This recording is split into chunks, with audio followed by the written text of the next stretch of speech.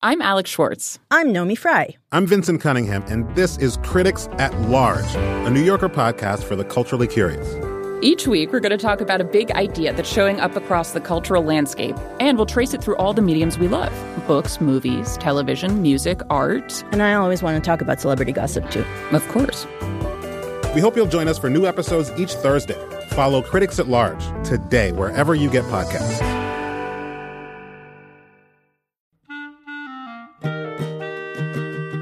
This episode of Livewire is brought to you by Progressive Insurance. What if comparing car insurance rates was as easy as putting on your favorite podcast? With Progressive, it is. Just visit the Progressive website to quote with all the coverages you want. You'll see Progressive's direct rate, and then their tool will provide options from other companies so you can compare. All you need to do is choose the rate and coverage you like. Quote today at Progressive.com to join the over 28 million drivers who trust Progressive. Progressive Casualty Insurance Company and affiliates. Comparison rates not available in all states or situations. Prices vary based on how you buy.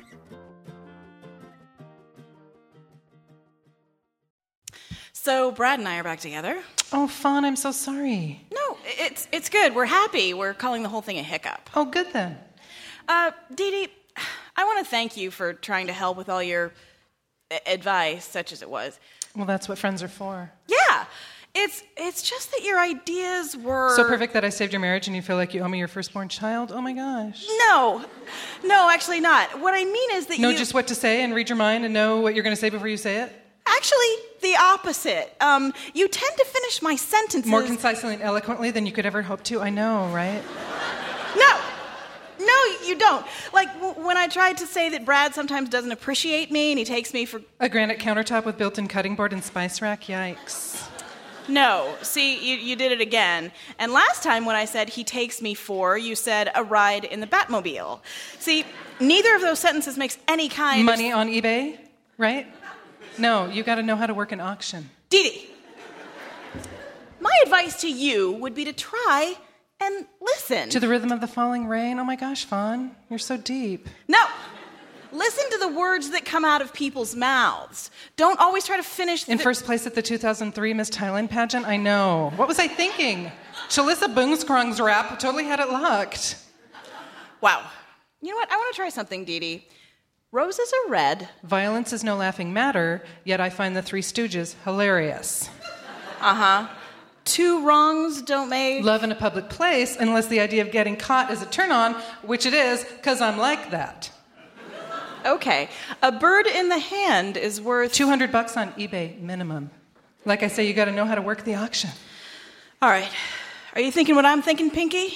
Yes, but where are we going to find a one-armed Mexican wrestler and chocolate massage oil in this part of town?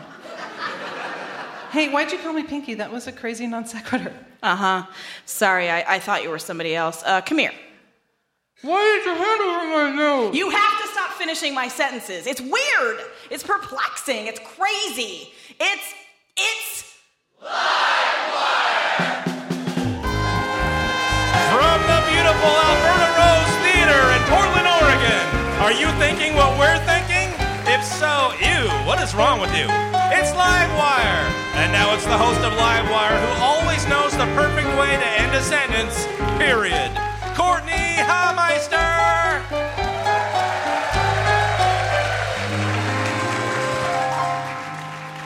Thank you so much for coming out, you guys. We've got a really good show. Tonight is actually, I hope that you brought someone to cuddle with, because tonight is just like a great date. We've got food and film and music. It's all lined up for you, and there are some mattresses up on stage if you're at all... But we'll talk about those later. We have a couple of foodies here tonight to discuss the latest trends in all things food. Mike Thielen and Karen Brooks are with us. Yeah. And filmmaker Andy Blubaugh is here to discuss his innovative, personal documentary hybrid, The Adults in the Room, which will be premiering next weekend. We're very excited about that. And our musical guest is a funky folk artist out of Fredericksburg, Virginia. Aaron McYone is here tonight. But before we get to all that, please meet the members of Faces for Radio Theater, Mr. Tyler Hughes, Sean McGrath, the beautiful Shelley McClendon. Our siren of sound, Pat Janowski.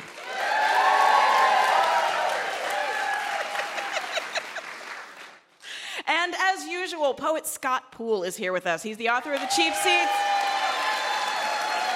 If you have not seen the show before, what happens is, Scott, he sits in our audience, and in the course of just a single hour, the amount of time it took Dorothy Parker to drink 18 martinis, Scott writes a poem, and then he comes back and he lets us know everything that we've all learned tonight. So get writing and welcome Mr. Scott Poole. And of course, we couldn't do any of it without our extraordinary house band, Ralph Huntley and the Mutton Chops.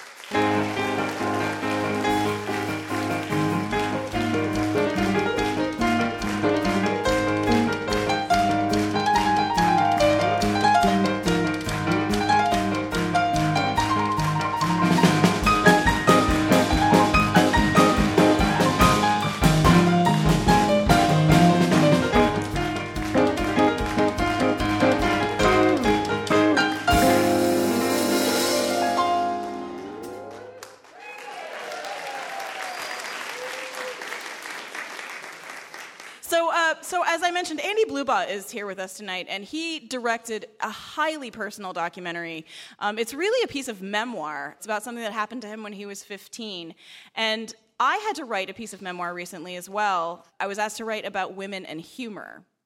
And knowing that it would be published somewhere, it actually got me thinking about the consequences of telling our stories, people who write memoir. In Andy's film, there actually might be legal ramifications for someone in his story.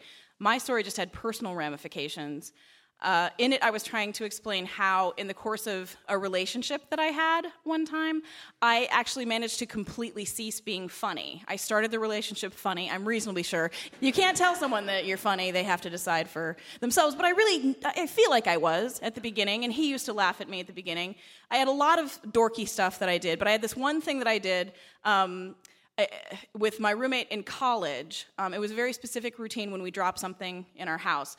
Whatever it was would hit the ground, there would be a pause, we'd throw our arms up in the air and yell as loud as we could, "I'm okay!" And that's not high comedy. It's not hilarious, right? But whoever else happened to be in the house would generally get a kick out of it. And so eventually, unfortunately, this just became a habit for me. Like now, I can't drop anything ever without informing whoever happens to be around me, my mother, my coworkers, the meat guy at Fred Meyer, I'm okay! And I did it at this guy's house too. And the first couple times, he just sort of nodded and said, "Good to know."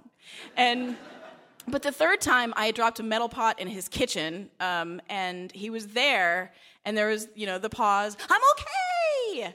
And there was just this long sigh, and he said, "Do you have to say that every single time you drop something? It's not like I think you've hurt yourself whenever I hear something hit the ground. It's ridiculous." And it is ridiculous, right? It's ridiculous. That's the point. And in my head, I'm going to look at you. It was fun, and you're sucking all the fun out of it with your comedy suckers. It definitely used to be funny. But what happened was I stopped joking around him. I stopped doing that, and then I stopped joking around him at all because I was trying to be sexy. And it's actually quite hard to be funny and sexy at the same time, which is, isn't it? I mean, funny people are sexy, but not while they're being funny, which is actually what I wrote this essay about. But now I've said this thing, right? I've said it in writing, and this person that I was in the relationship now will know the power that I allowed him to have over me in a way I never would have expressed when we were actually together. I just think memoir creates an almost unnaturally open, one-sided conversation. And it may be a conversation that may or not create a two-sided one. We can ask Andy about what happened with his film later. As for me, I'm just going to lie to the person involved and say, "It's in a Cracked magazine. It's from 2 years ago. You'll have trouble finding it." But we'll ask Andy later about the conversation that his film has started. But before we get to that, we need to get to our fabulous first musical guest. She has produced 7 records and 2 EPs in the course of just the last 10 years. She's done this while averaging about 200 shows a year, working as a session player on vocals, piano, bass, and guitar tracks on other people's records. She is here to perform songs from her newest record, Hundreds of Lions. Please welcome Erin McKeown to Livewire.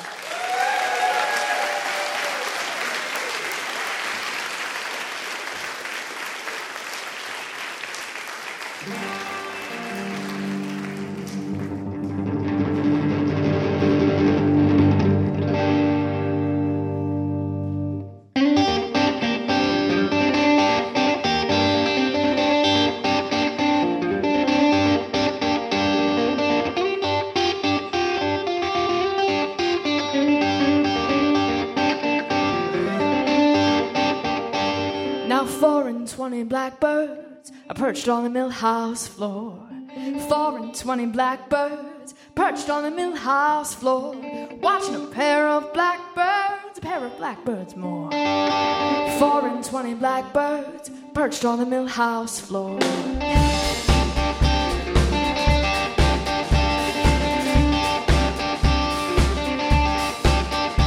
Said one blackbird to the other, you must be my queen. One blackbird to the other, say, so you must be my queen. Ah, the other replied in turn, well, sure enough, my king. 4 and 20 blackbirds are too big down to sing.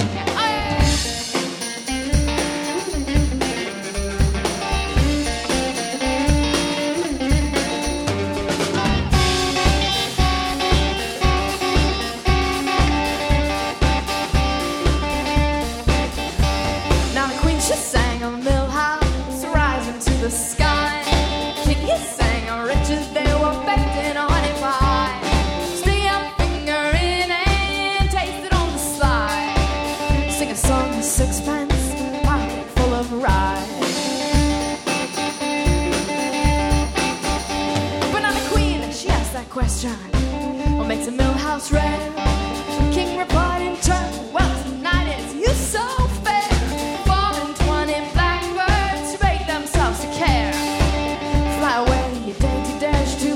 Flew upstairs.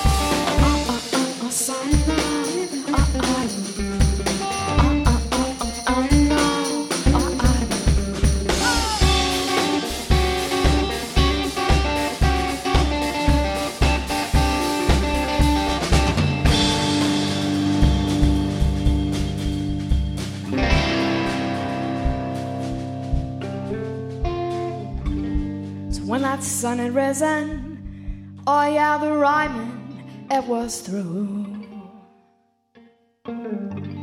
So when that sun had risen, yeah, the rhyming, it was through. So 4 and 20 blackbirds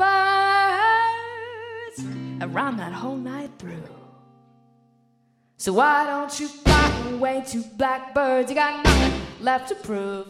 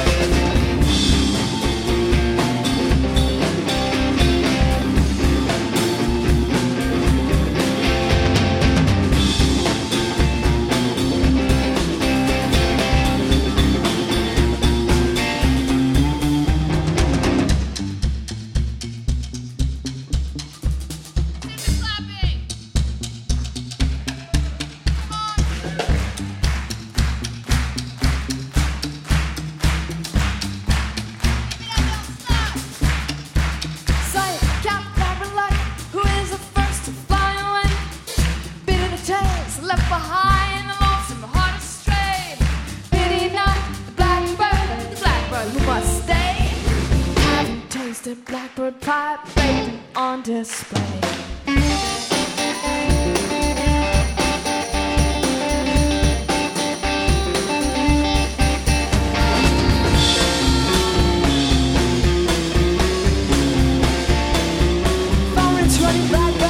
Perched on the mill house floor, and now 4 and 20 blackbirds perched on the mill house floor.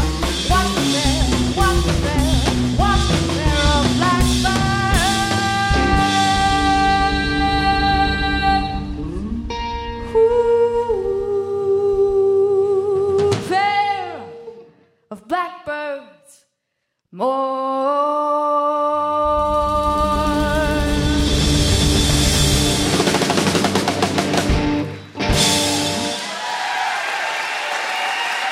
Thank you so much. Erin McKeown.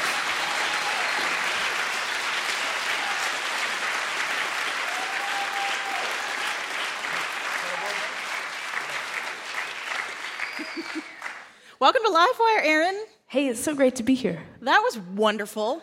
Thank you. I wanted to ask you about, you studied ornithology at Brown University. Your 2005 record, yeah, Brown fans or bird fans. We don't know. We don't know. Could be both. And your 2000 album was titled We Will Become Like Birds. You just sang 4 and 20 Blackbirds. Where did this, what triggered your interest in birds? Yeah, that song Blackbirds is a song that I wrote when I was in college, and it was on the first record that I ever did called Distillation, which is turning 10 this year, so we thought we'd start out with Blackbirds. But yeah, I grew up in Virginia, and I grew up going to Nerd Kids science camps, and when it was time to go to college, I thought that's what I would do. And, I must correct the bio to say that I was an ornithologist for about 6 weeks at school, and then music really took hold. And I ended up with a degree in something called ethnomusicology. Right, so you moved on from birds to music. What made you make that shift? I think, for me, like, college was the time where, it's the first time that your time is your own, and sort of freed from the restriction of you must get A, B, and C grades, or, do this with your life. Music just pulled me. I really like getting to travel around. I really like playing for people. And so I basically tried to find a way to get a degree in something I was doing anyway. Mm-hmm. That makes sense. That's smart. Something that you actually enjoy. How weird of you. How odd. I wanted to also ask you about writing a song with Rachel Maddow over text message. Yeah, this is a good story. I live in Western Massachusetts. And Rachel Maddow was our morning DJ for many years on the local radio station. So she and I knew of each other and for years, and I think we were sort of mutually intimidated and shy. And then when she got her Air America show, I was on it a couple of times, and I learned very quickly that I was going to keep up with her. I really needed to do a lot of reading before I was on her show, and I needed to take careful positions because she was just going to run circles around me. She's like an encyclopedia. Oh, it was amazing. It's amazing. And inspiring, too, actually. She really is someone who inspired me to put more activism into my career, which is something that's very, very important to me now. Yeah. But we were, ironically, I met Ira Glass randomly in Alaska in a diner, and which I guess is the best way to meet Ira Glass. And so then he was organizing a benefit for the American Bird Conservancy in the wake of the BP oil spill, and so he asked, who can you call to bring in the big guns, and I thought, well, I'll try Rachel, and she was totally down with it, but it happened to be the week that, it was the 5th anniversary of Katrina, and it's combat operations end in Iraq, I'm really busy, so we ended up texting back and forth. And that was the best I was going to get. But it was great because she texted me some words that she liked. She texted me some ideas. And then I sort of went from there, because she was in the Gulf the first part of the week, and then she was in Baghdad the second part of the week. What do they have in common? Oil. Let's talk about oil and how it's connecting all these things that are happening in our world right now. Can you sing a couple lines from the song that you might remember that Rachel wrote? Well, one of the things that Rachel told me is that she really liked the sound of the word Plaquemines, which is the name of one of the parishes around New Orleans. So I made a chorus that says, from Baghdad to the bayou, in the desert or Plaquemines, for every gallon of oil spilled, I want to know where the payoff is. So Plaquemines payoff is. Nice! That is a Smarty Pants song, and I like it.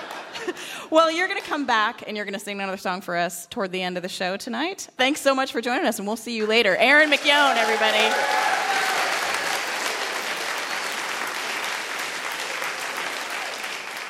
Again, I want to thank you all for taking time out of your Sunday morning for this conference call. Okay, last order of business is the action plan. Kathy.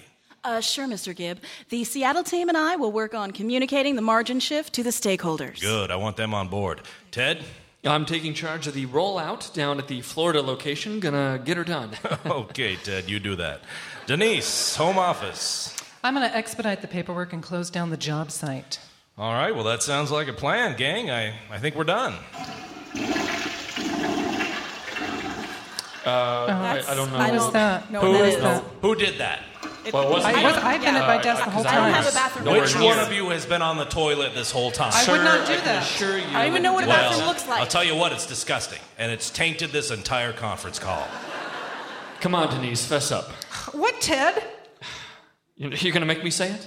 You're going to make me say it, fine. She's in the bathroom every 10 minutes because she's pregnant. What?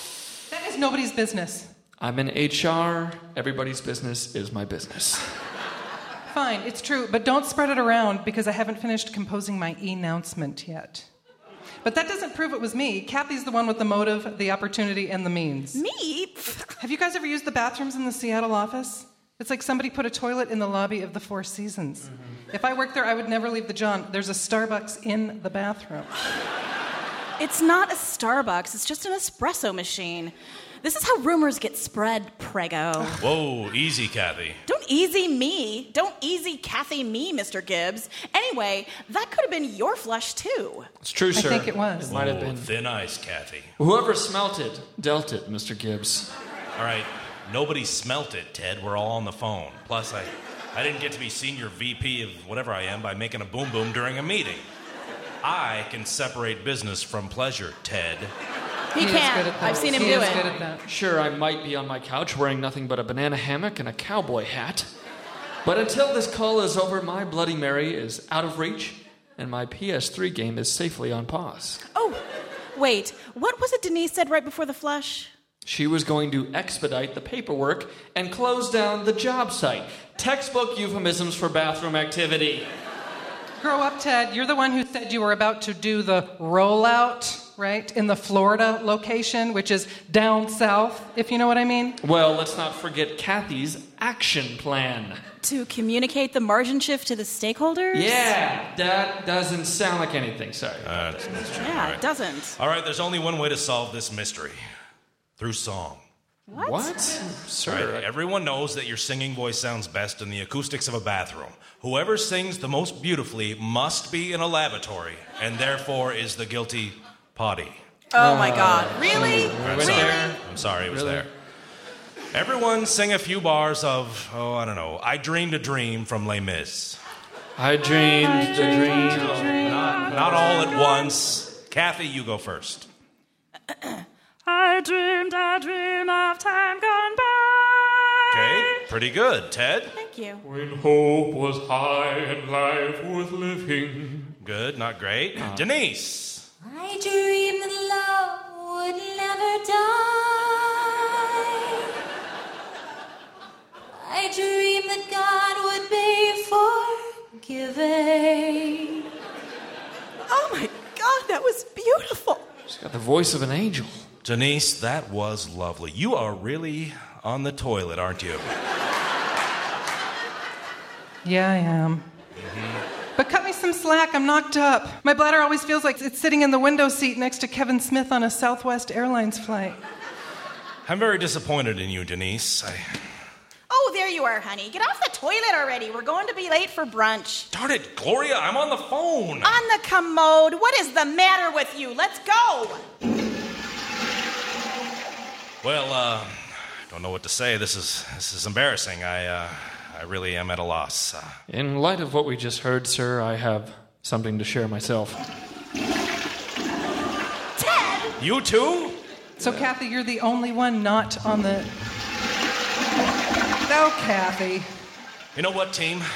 All the hypocrisy and accusations aside, this has been the most productive conference call we've ever had. That's actually very true. I feel so good. What do you say we do it again next week? Works for me. Same time? Yeah, and same place.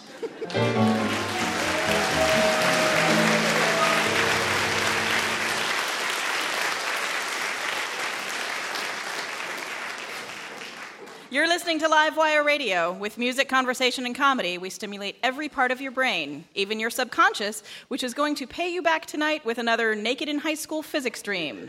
You're welcome. Coming up, foodies Mike Thielen and Karen Brooks, filmmaker Andy Blubaugh, and poet Scott Poole. We'll be right back.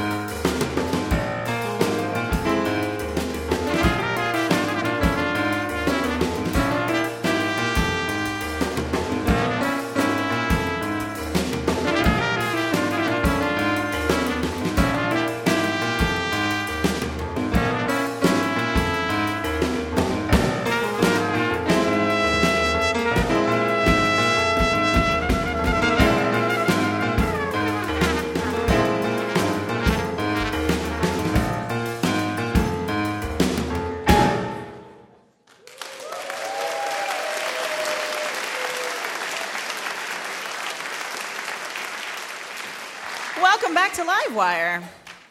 Next on the show, we have got two people who have been steeped in food culture for a long time. Mike Thielen is the owner of Bolted Services. It's a culinary consulting and branding firm. He's overseen projects for Eater.com, Whole Foods, the Oregon Wine Board, and more, as well as appearing regularly on The Cooking Channel and writing for publications like USA Today. Karen Brooks is the restaurant critic for Portland Monthly and has defined food writing in Portland for over 20 years. As Portland has become one of the country's most important food cities, she's been there reporting, putting the DIY food movement at the center of her work. It's the subject of her 8th book, The Mighty Gastropolis, due in 2012 from Chronicle Books. Please welcome Mike Thielen and Karen Brooks to Livewire.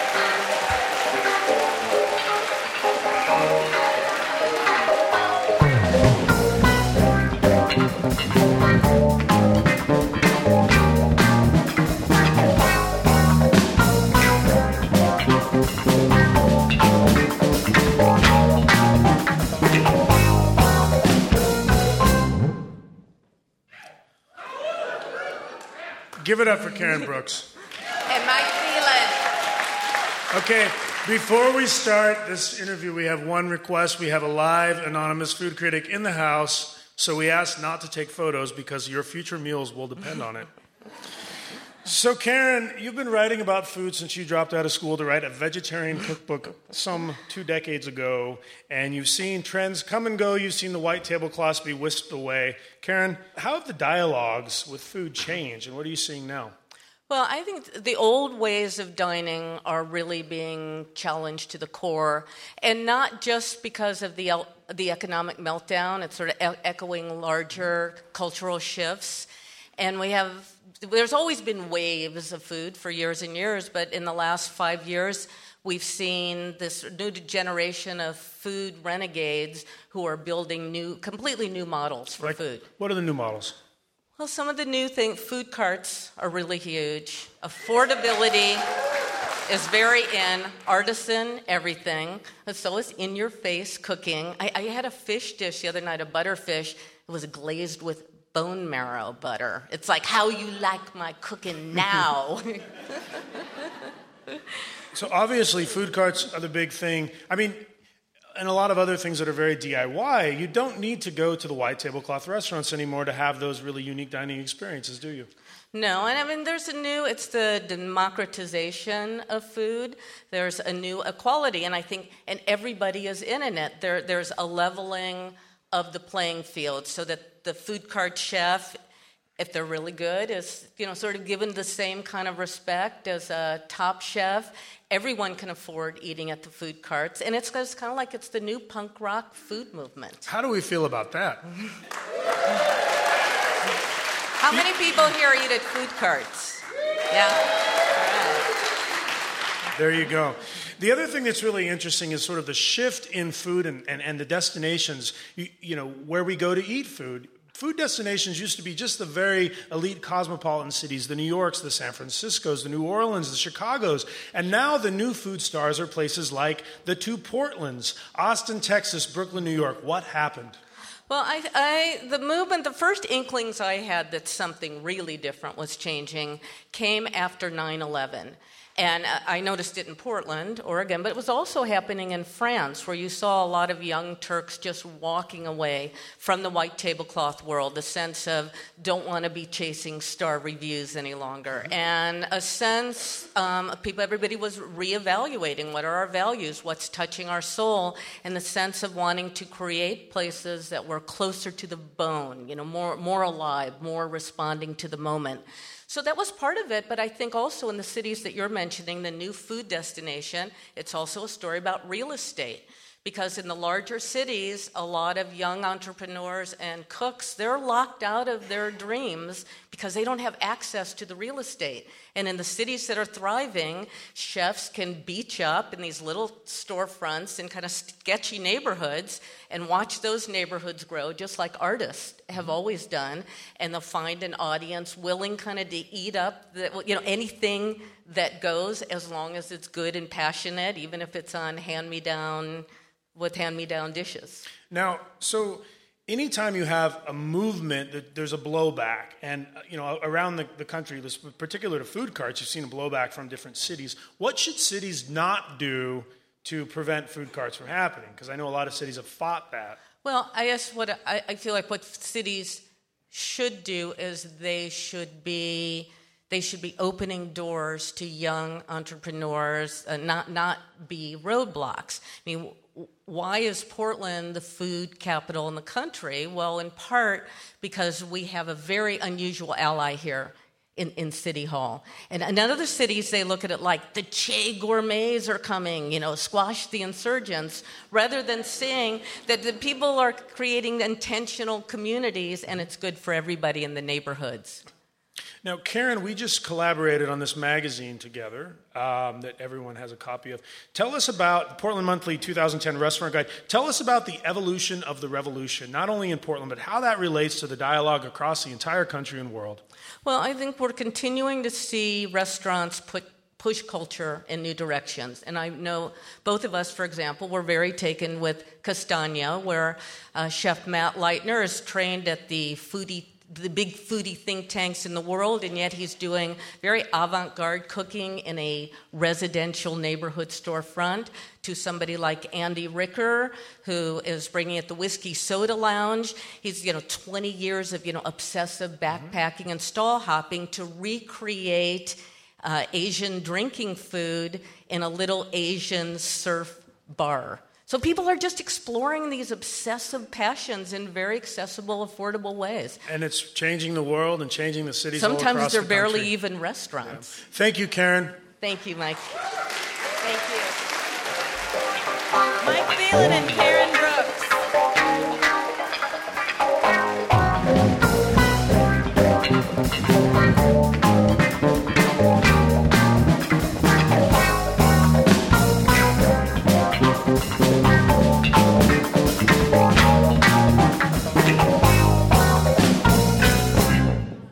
That was Mike Thielen and Karen Brooks. Our food segment was brought to you tonight by Whole Foods, who remind you that the holidays are a time for leftovers, relatives, and of course, leftover relatives. You've made the small talk, finished off the liquor, and are now more glazed over than an Easter ham. If you could just get them all out of the house. Well, Whole Foods Market wants to help. Their new Flash Kitchen mobile cooking school will be at Bridgeport Village in Tualatin, Oregon on November 26th. So pick up some cooking skills while you drop off your mother-in-law. Win-win. Thanks, Whole Foods. Scientists recently announced that a number of chemicals in the brains of cockroaches have been found to kill viruses like multi-drug-resistant Staphylococcus and are continuing their research in an effort to find a vaccine.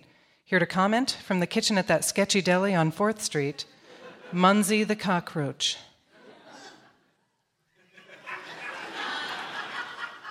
You really did it this time, didn't you?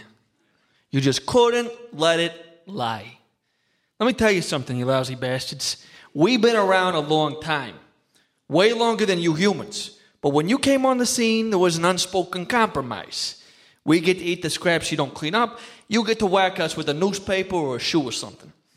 We thought that was the deal.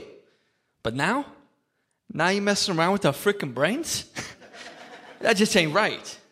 Do you know how, sadistic that sounds? It makes me sick to my stomach to think about what you guys are doing, and I'm a cockroach.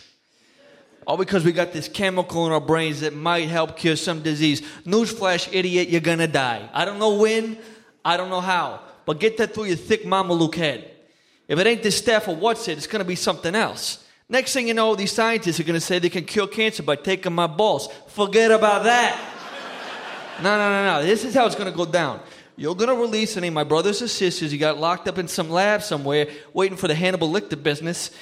And you do that, we'll go back to the old days of you stepping on us in the kitchen. You don't, hey, the deal's off. You think long and hard about what that might mean, but trust me, bozo, you ain't gonna like it. We will be everywhere. Your daughter's wedding, normally we stay away. We got class.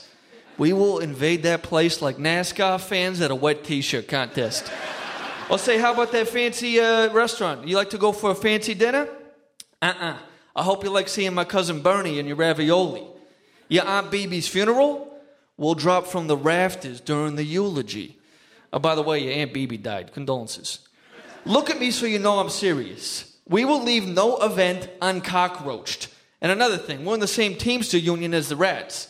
You can maybe raid us, but our rat brothers in solidarity will make your daughter's bar mitzvah look like that scene from Indiana frickin' Jones. I'll give you a couple minutes to decide, then my crew and I gotta know. When you got an answer, drop a piece of bologna on the floor and turn off the lights. I'll come to you. I appreciate it. Muncie the Cockroach, as played by Sean McGrath. Our next guest has been making films since he was a teenager. He's directed 4 award-winning shorts over the past 8 years and many more. His films have screened at over 100 film festivals worldwide, including Sundance, Edinburgh, New York, and Barcelona. His latest film is a feature, the experimental documentary hybrid, The Adults in the Room, wherein he explores a relationship he had as a teen with an older man by producing a narrative film about it within the documentary film. It's not easy to explain. Please welcome Andy Blubaugh to Livewire.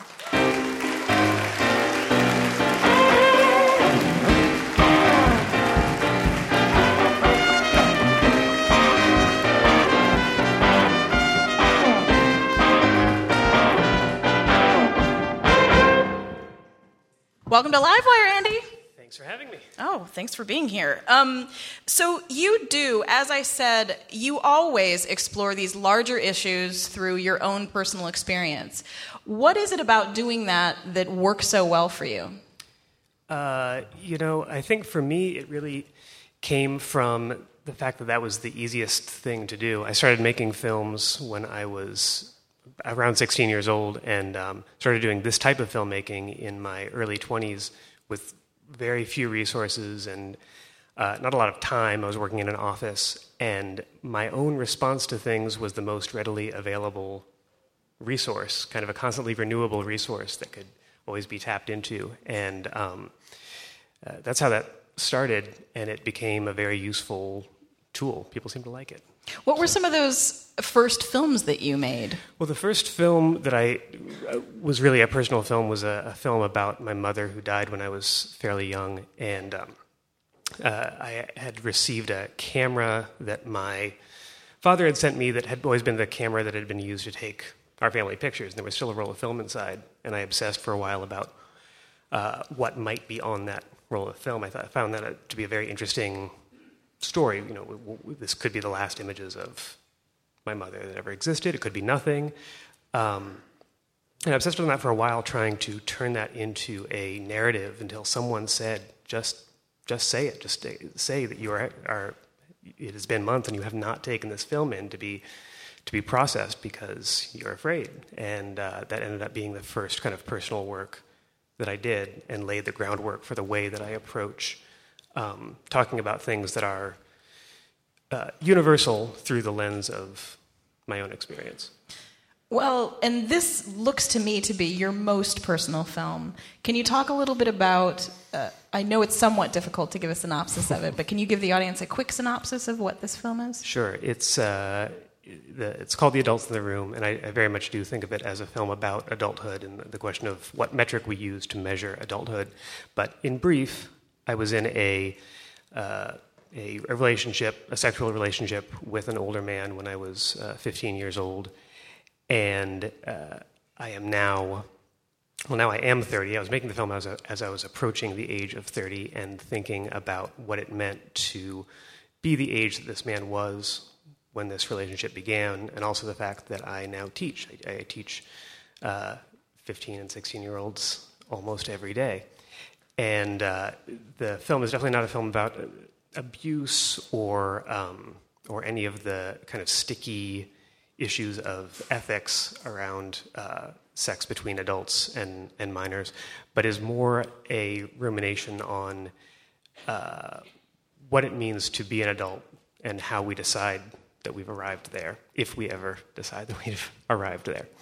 What has teaching those kids who were the age that you were at the time, how has that changed the way that you see the relationship that you had with this man? Well, it's a very...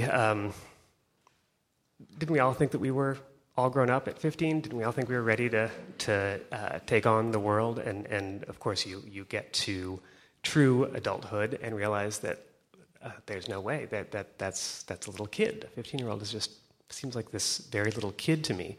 And so in that way, I don't think that's a realization that is unique to me or unique to my experience. We all will look back and realize we were just too little then. But through the lens of my experience, it definitely has lent an odd perspective to it as I look at my students and think, well, that was me. Yeah.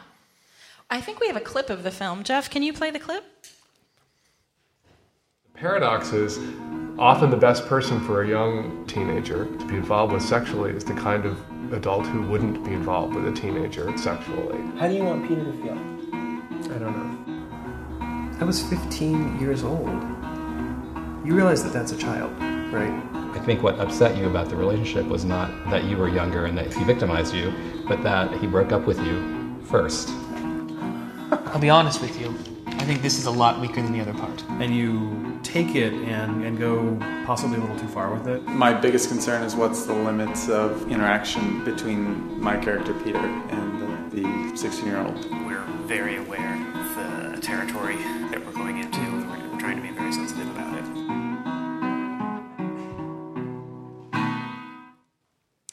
That when you heard someone say, "I'm interested in knowing what the limits are," that was an extremely interesting moment in the film when they were casting the character of the older man, and the actor asked Andy how far they were going to go as actors and how young the kid was going to be that was going to play Andy. What was that experience like for you, watching this happen, directing an older man to kiss a 16-year-old kid? How uncomfortable was that for you? And I realized that I didn't actually maybe adequately explain the fact that the film is kind of half narrative and half documentary. I attempted to write a story, just a straight narrative story. Well, not straight, but a conventional narrative about this experience, and it became clear that that was only half the story. An audience really needed to know where I ended up, where I landed from the experience. So the film takes is half that narrative that we created, and then also half the experience of making that film and the man that I've become since. So it was very strange. I mean, one of the big realizations was that although I think of myself as being maybe a more upstanding or a more reasonable man than Peter was. And Peter was the man that you had the relationship with. Peter was that man. Because I don't think that I would put a 15-year-old in that situation. At some point I realized I am asking a 15-year-old to kiss a 30-year-old for ultimately my own gain, not a sexual gain. And these are two very much heterosexual men that are doing this to be in a film. But the bottom line is it's a 15-year-old that very well may be going through with this to please me. And that was a very, very strange realization that this is all much murkier than I thought. Did watching that bring up anything in you, just in terms of your own experience or seeing it played out in that way? Did it change at all the way that you remember things? I don't think so, except in thinking that there's actually a scene in the film where I discuss watching these two actors rehearse with an actor, because I'm not used to working with actors. My films usually just have me in them. And I discussed it with him, wondering, have I pushed this too far? At what point is the responsibility mine to say, stop? I don't know that this should be going on. And I realized that I was waiting for someone else to say that. And there's no one else there, which is kind of where the title comes from when we're examining these dynamics and also recreating them. Who is going to be the adult in the room? And I don't have an answer for that necessarily. Well, and we talked a little bit earlier about the consequences of a memoir and the fact that for you, there may be actually legal consequences for the man that you were in the relationship with. How did you navigate that with him? Well, all names and facts have all been changed. I've respected his anonymity throughout this entire process, so I've tried to keep this narrative as far from him as possible without compromising the story itself. So, at this point, I have no desire to. This is not a revenge story. I don't think that necessarily any wrong really occurred. It's just a story that I'm interested in telling. So, I've tried to protect him as much as possible. Has he seen the film? He's been sent the film. But you haven't heard from him? No. That's. I think that this film is really the end of that story. Well, that's we had Don Miller, the author Don Miller, on, and he wrote a book about the fact that he had to look at his life as a story, and he was forced to do that because he was writing a film about it, and that it really shifted the way that he thought about his life, and it actually made him change a lot of things about the way that he did things. I spent an hour on hold on Think Out Loud trying to talk to him. Oh, really? He's fascinating. It is, yeah. And I know that you don't do this for catharsis, but it did feel like at the end of the film that you had changed your life by making this film. You'd sort of closed the book on this for yourself. Well, there is something interesting about the screenplay structure or the 3-act structure, and once you start to read enough screenplays and also try to write screenplays, you start to ask yourself, is this my lowest point? Is this where the hero will come back out from the depths? And is this my final decision? And that made it into the film as well. And I don't know if that I've necessarily changed my life because of the film, but looking at my life through the structure of filmmaking has definitely given me a tool to understand that narrative a little better. Yeah. Well, it's a wonderful film, and how can people find out more information about it, or where they might be able to see it in their town? I'm easy to find. Andy Blubaugh. There are no others. Just Google me. You can also go to the adultsintheroommovie.com, andyblubaugh.com. I'm easy to find. And Blubaugh is Blubaugh. Thank you so much for joining us tonight. You. Andy Blubaugh, everybody.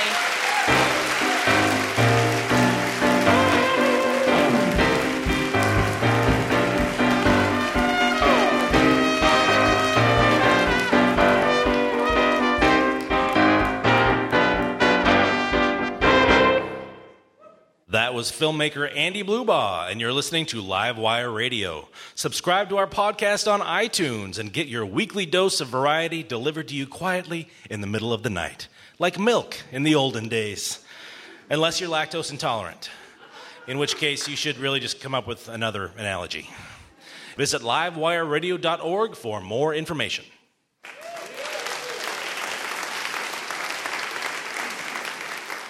You're listening to Livewire Radio. With music, conversation, and laughs, it's like a great date, but without the initial awkwardness and constant internal dialogue about whether or not you're going to end up doing it. We'll be right back.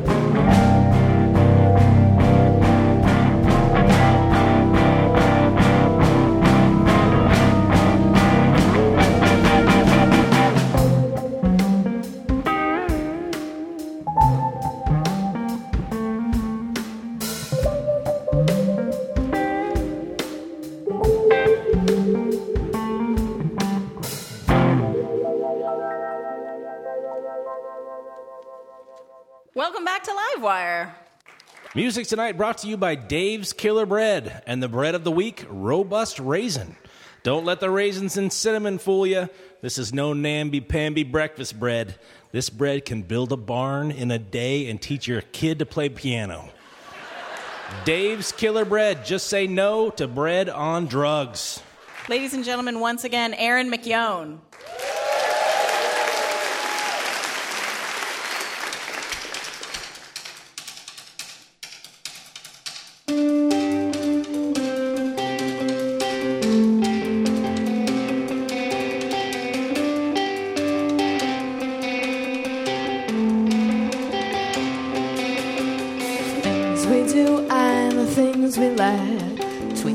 Tide and the cigarettes, all the cups we cannot sip, between our legs across our lips. Don't go.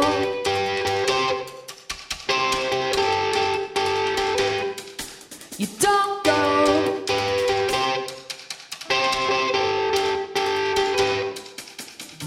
All the places we will meet, between our start and our winding sheet. Some will leave and some will walk. Unlike themes we sing across. You don't go. You don't go. You don't go. You don't go. All the rules we will not break. Break beside each note I make. Between the beat and speaker throat. Still won't go. You don't go. You don't go. You don't go. You don't go.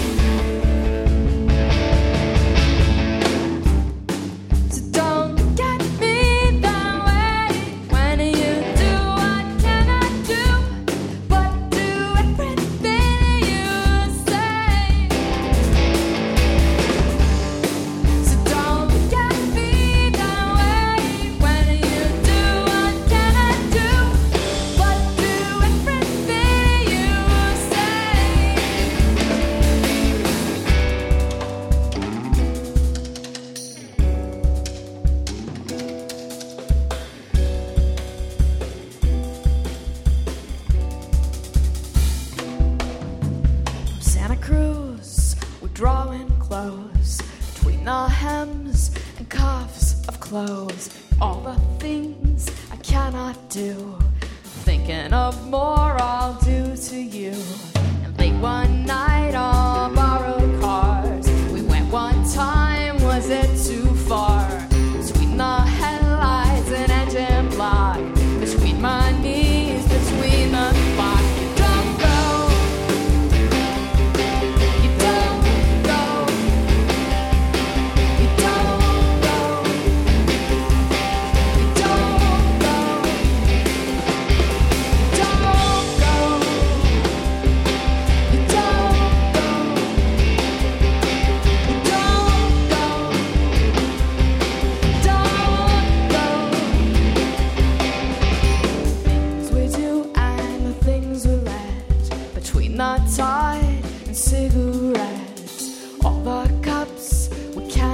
sip between our legs across our lips.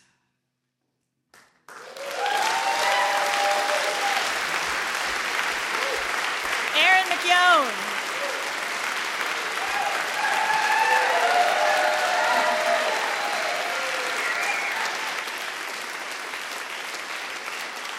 And now, as promised, the man who's been toiling away for this entire hour while we've been laughing and playing. Please welcome poet Scott Poole.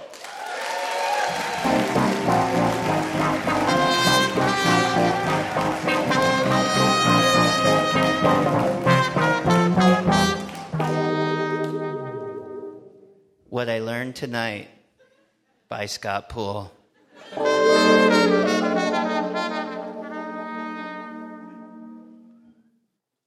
I've learned tonight that I want to learn more. Say the sum total of my current knowledge can be roughly represented by a bottle of chocolate-flavored massage oil once owned by a one-armed Mexican wrestler. I want more knowledge than that. Say the sum total of my current knowledge is a bottle of massage oil spilled all over the floor with, say, 2 naked wood nymphs slipping around in it, yelling, I'm okay, over and over again. That could be the sum total of my knowledge. You don't know. No, wait, I need 4 wood nymphs, and one can play super dangerous Aaron McKeown guitar while they all ride on the back of a caterpillar. And the caterpillar's right legs are going left, and the left legs are going right. Fuzz and chocolate and joy are in the air. The full sum of my knowledge is 50 chocolate-scented legs flying every direction, is 4 and 20 blackbirds flying up from the pile, some of my knowledge flying away forever, and I don't even care.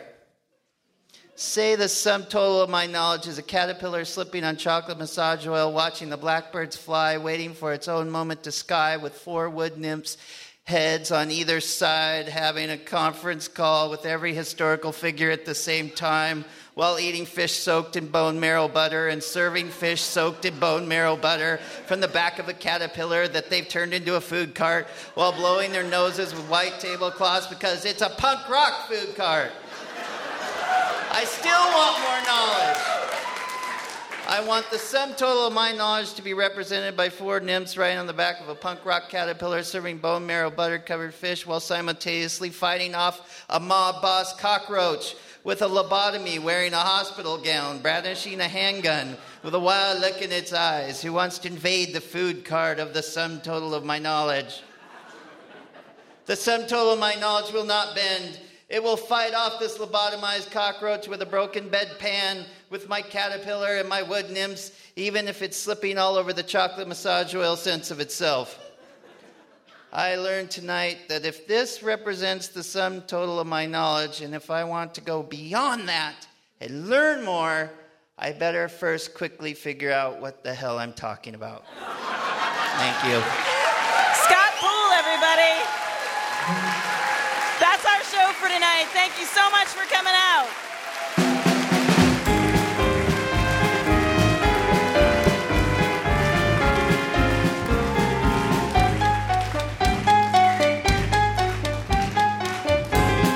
Our thanks to our guests tonight, Mike Phelan, Karen Brooks, Andy Blubaugh, and Aaron McKeown.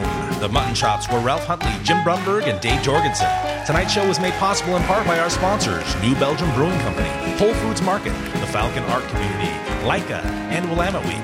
Additional funding provided by the Regional Arts and Culture Council, the Oregon Cultural Trust, the James F. and Marion L. Miller Foundation, and listeners such as you fine people. Hotel accommodations generously provided by Hotel Deluxe. Livewire is created and produced by Kate Sokoloff and Robin Tenenbaum. Technical production by Jim Brumberg from Mississippi Studios. Recording engineering by Jonathan Newsom. House sound by Jeff Simmons. Special thanks to Rose City Sound. The Faces for Radio Theater are writers Courtney Haumeister, Tyler Hughes, Sean McGrath, Shelley McClendon of The Liberators, and Siren of Sound Pat Janowski. Livewire's house poet is Scott Poole. Production management and lighting by Drew Flint. Theme by Courtney Mondrele and Ralph Huntley. Craft services by Whole Foods Market. Graphic and web design by Danger Creative. Web development by Amalgamotion. Our operations manager is Adrian Schaefer. For more information about Livewire or to subscribe to our podcast, visit our website at livewireradio.org. This is Tyler Hughes. Watch for me on this Wednesday's Maury. Am I the father? You'll see. But here's a hint. I kick a chair and storm off stage. Wouldn't it be amazing to have a piping hot episode of Livewire delivered right to your heart and ears each week? Well, guess what? That can happen when you subscribe to the Livewire podcast feed, and you'll get the joy of surprising conversation every week. So go ahead and do it. It's super easy. You click on the button at the top of your podcast app, and bam, you are Livewire subscribed. And if you're still, feeling the love, if you're enjoying the show, hey, maybe you could hook us up and leave us a quick review. That'll help more people find out about Livewire. And thank you.